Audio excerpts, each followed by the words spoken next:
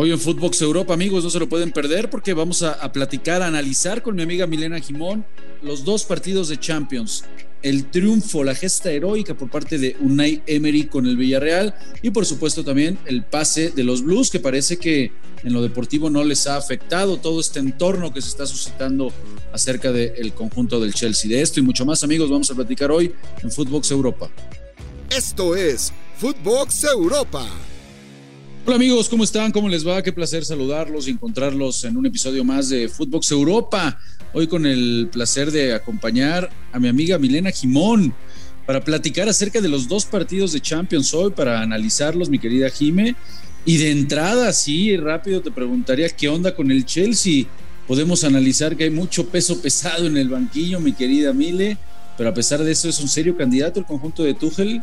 Te saludo con mucho gusto, Milena. ¿Cómo estás, Rafa? Un placer para mí estar contigo, obviamente el referente de nosotros aquí en Footbox Europa. Y la verdad que, bueno, sí, ¿quién diría, no? Que este Chelsea, en el último partido que va a tener del Chelsea viejo, porque a partir de ahora comienzan sus restricciones en cuanto a poder viajar, por ejemplo, poder fichar, poder pagar salarios, poder dejar a la gente entrar e ingresar pagando su ticket a los estadios, así que es un Chelsea completamente nuevo que vamos a tener que ver, y la verdad que a mí me llena de esperanza poder haber visto este partido y cómo lo enfrenta, ¿no?, el equipo de Tuchel, porque sin lugar a dudas nos deja ver que es un equipo muy preparado, con mucho talento y que era candidato serio a quedarse con la Champions, pero insisto, el tema de la actualidad no va a quedar desligado a lo que va a ocurrir con el futuro inmediato de este club. O sea, ese es el tema, ¿no, Mile? Yo creo que por eso había tanto morbo, por eso de repente dices, caray, ¿qué equipo, qué Tuchel vamos a ver hoy, ¿no? Con todo el entorno que está sucediendo en el equipo, por lo que ya tanto se ha mencionado acerca del dueño, de la situación de la guerra, ¿no? Es decir, ¿cuánto va a llegar a terminar afectando esto en el presente, en lo deportivo? Y por eso te preguntaba, todo esto al final del día sí termina porque tengamos que poner un escaloncito abajo al equipo de Tuchel, o hoy simplemente se reconfirma que al menos pueden ir subsanando todo este entorno que vaya sucediendo, pueden al menos en este año de Champions, al cual ya le queda muy poco, pues soñar en que no les afecte en lo deportivo, ¿no? Mira, yo tengo muchas dudas. Yo creo que esta temporada la van a terminar bien, motivados. De hecho, varios jugadores se han puesto a la orden para pagar, por ejemplo, el viaje de este fin de semana, donde van a jugar en la FA Cup, y Azpilicueta, el mismo Havertz, han puesto a disposición el dinero para poder alquilar un avión, para poder viajar, porque el club no lo puede hacer. De hecho, este era el último partido que tenían presupuestado como club para poder participar, ¿no? Entonces, yo los veo motivados y la verdad que creo que están inspirados, saben que es un daño colateral lo que está ocurriendo con la guerra, pero sin dudas me parece que estos jugadores tienen la capacidad para desvincularse de la parte emocional y seguir rindiendo en la parte deportiva, y hoy lo demostró Tuchel, porque sin lugar a dudas puso un equipo poblado en la mitad de la cancha y termina controlando el encuentro de un Lille que también venía jugando bien en la liga, tenía 5 partidos sin recibir goles, y demuestra de que está hecho, ¿no? Tanto los jugadores como el entrenador, que siempre saca un as bajo la mano. Así es, arrancó ganando al minuto 38 con gol de Yilmaz por parte de penal, y después Pulisic apenas antes de que terminara la primera parte, y Azpilicueta marca, como bien lo dices, dejó en el banquillo en una alineación sí muy poblada en el medio campo, tratando de protegerse. Hay que recordar que iba ganando, traía un marcador en la ida a favor de 2-0, y deja nombres en el banco como el de Mount, como el de Lukaku, ¿no? El mismo Ziyech, Timo Werner, bueno, vaya plantilla la que tiene el Chelsea. Entonces sí, yo creo que, y comparto contigo, creo que sí es un serio candidato. Tiene uno de los mejores técnicos del mundo, y bueno, vamos a ver qué termina sucediendo con este equipo dirigido por Thomas Tuchel. ¿Qué tal, mi querida Mile, amiga? Y sí, déjate ir, por favor, con todo. ¿Qué tal la gesta heroica de Unai Emery con el Villarreal? No sé si compartas, pero hoy, más allá de los nombres propios o de los 22 que saltaron al terreno de juego, yo creo que hoy más bien lo planteado desde una noche antes, desde el banquillo por parte de Unai Emery, le termina saliendo, como dicen por ahí, ni dibujado, ni pintado, bordado, a la medida. ¿Cómo viste? Bueno, el Villarreal ha sido un equipo muy sólido, tenía 7 partidos, uno en el medio contra los Osasuna en este fin de semana sin perder, y la verdad que no es solamente el rendimiento positivo, que creo que está hoy en su mejor momento, en su pico de rendimiento, sino también lo que puede hacer este entrenador, que es amplio conocido por ganar títulos en Europa League, pero ahora está en deuda con esa Champions que se le viene cruzando, y la verdad no la ha podido conquistar. Yo no sé si es candidato a llegar a la final, pero sin duda es candidato a darle un dolor de cabeza a más de uno, y se lo acaba de dar a la vecchia señora, ¿no? Porque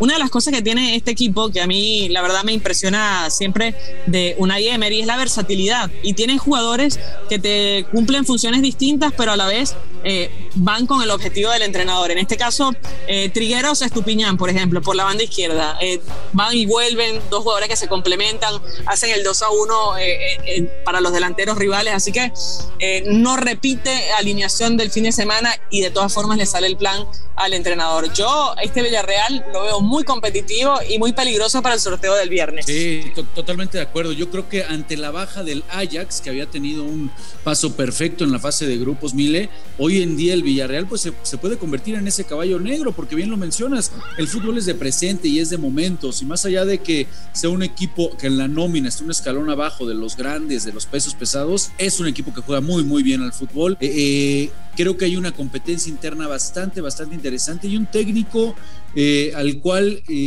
muy castigado en el PSG por esa goleada contra el Barça, que termina siendo la salida, pero ya vemos lo que es el vestuario del Paris Saint-Germain, en donde han devorado cantidad inmensa de técnicos, y bueno, después de conseguir esa Europa League con el Villarreal, ya todo es ganar para Emery, y me parece que está demostrando la categoría de técnico es ante un grupo de futbolistas de mucho talento, ya lo decías, muy versátil, en donde generan pequeñas sociedades dentro del terreno de juego que se entienden muy bien, son muchos complementos. Y hoy decía la cereza del pastel es que le sale ni dibujado el plan de juego a Unai Emery, ¿no? Porque aguantan hasta el 65, 70, que dijeron vamos a aguantar en este torneo, si no sufres no avanzas, ¿no? Y supieron de cierta manera ser compactos, sufrir Mille, y cuando manda los cambios, cuando decide ser agresivo, pues le termina saliendo, y 3, como sea, con penales y demás, pero bueno, 3-0 termina metiéndole a la vecchia señora. Y hoy, bueno, es una realidad que todo es ganar para el equipo de Emery. Se puede convertir pues en ese dolor de muelas para cualquiera. Sí, que además tiene profundidad de plantilla, es una de las virtudes que tiene este equipo. A ver, Unai Emery es un técnico que no cae bien en general, es un técnico negado por muchos, pero siempre ha sido muy exitoso. Con el Sevilla le fue bien, le ha ido bien con muchos equipos, y bueno, lamentablemente le falta ese golpe en España que pueda catapultarlo a ser uno de los mejores entrenadores de España. A mí no me cabe la menor duda. Vamos a ver qué termina sucediendo, pero ya lo logrado con este Villarreal me parece que es bastante positivo para Unai. Y ahora de la Juve, cuando hablábamos de esa reestructuración que tiene, que parecía que no estaba en mejores manos que en Massimiliano Allegri, del otro lado, pues es evidente que el problema no nada más era Cristiano Ronaldo, como de repente lo querían hacer ver a su salida, ¿no? Y hoy termina por ser un fracaso grandísimo, porque tampoco está peleando en el calcio la Juventus, y bueno, hoy termina quedando fuera. Ya no hay ningún italiano, eran los únicos que podían ahí levantar la mano por el calcio, y hoy terminan, me parece mucho, sí, hay que darle la responsabilidad a Massimiliano Allegri, que no supo de repente llevar este plantel, que me parece que es de mucho mayor nivel en cuanto a calidad y cantidad, profundidad de banco, el conjunto de la vecchia señora, pues no lo supo en instancias europeas realmente llevar al nivel y al pico de exigencia que merece la competencia, ¿no? Bueno, yo creo que Allegri hizo lo que pudo, porque hay que tener en cuenta que también entró un poco, no eligió la plantilla, le echaron a un técnico y entró él, hizo lo que pudo en un contexto donde también tiene una plantilla corta, o sea, creo que son 15 jugadores que tiene disponibles, y bueno, compitió en la ida, pero ya fue muy complicado en la vuelta. Pero sí, yo creo que el calcio pasa por un proceso de posicionamiento muy complicado, donde uno de los problemas para mí es que compran jugadores de muy edad avanzada, ¿no? Entonces termina siendo prácticamente una liga de retiro para muchos y deja de ser competitiva a nivel internacional, no así a nivel local, que creo que es hoy la liga más interesante que hay, porque el Inter, el Milan, el mismo Napoli y la Juventus se están metiendo ahí para todos conquistar o tratar de conquistar esta edición, ¿no? Pero bueno, pasa a ser poco competitiva a nivel internacional. Lo tuvimos al Milan, lo tuvimos al Inter, y un Inter que jugaba bien y que de todas formas termina perdiendo. Así que yo creo que va a haber que hacer una reestructuración de lo que es el formato de compras y buscarle la vuelta para que vuelva a ser competitivo a nivel internacional. Pues así es, sin italianos, ya la siguiente frase, un alemán, un portugués, 3 ingleses, 3 españoles son los que se clasificaron a esta siguiente ronda. Vamos a estar, por supuesto, muy pendientes de los sorteos para ver los siguientes enfrentamientos. Y Mile, antes de despedirnos, preguntarte, ¿avanza el conjunto del Barcelona mañana contra el Galatasaray? ¿Cómo ves ese partidito? Mira, hay tantas especulaciones alrededor de ese partido porque también está el clásico el fin de semana. Entonces, yo creo que va a ser una semana crucial para este Barcelona, que viene muy bien.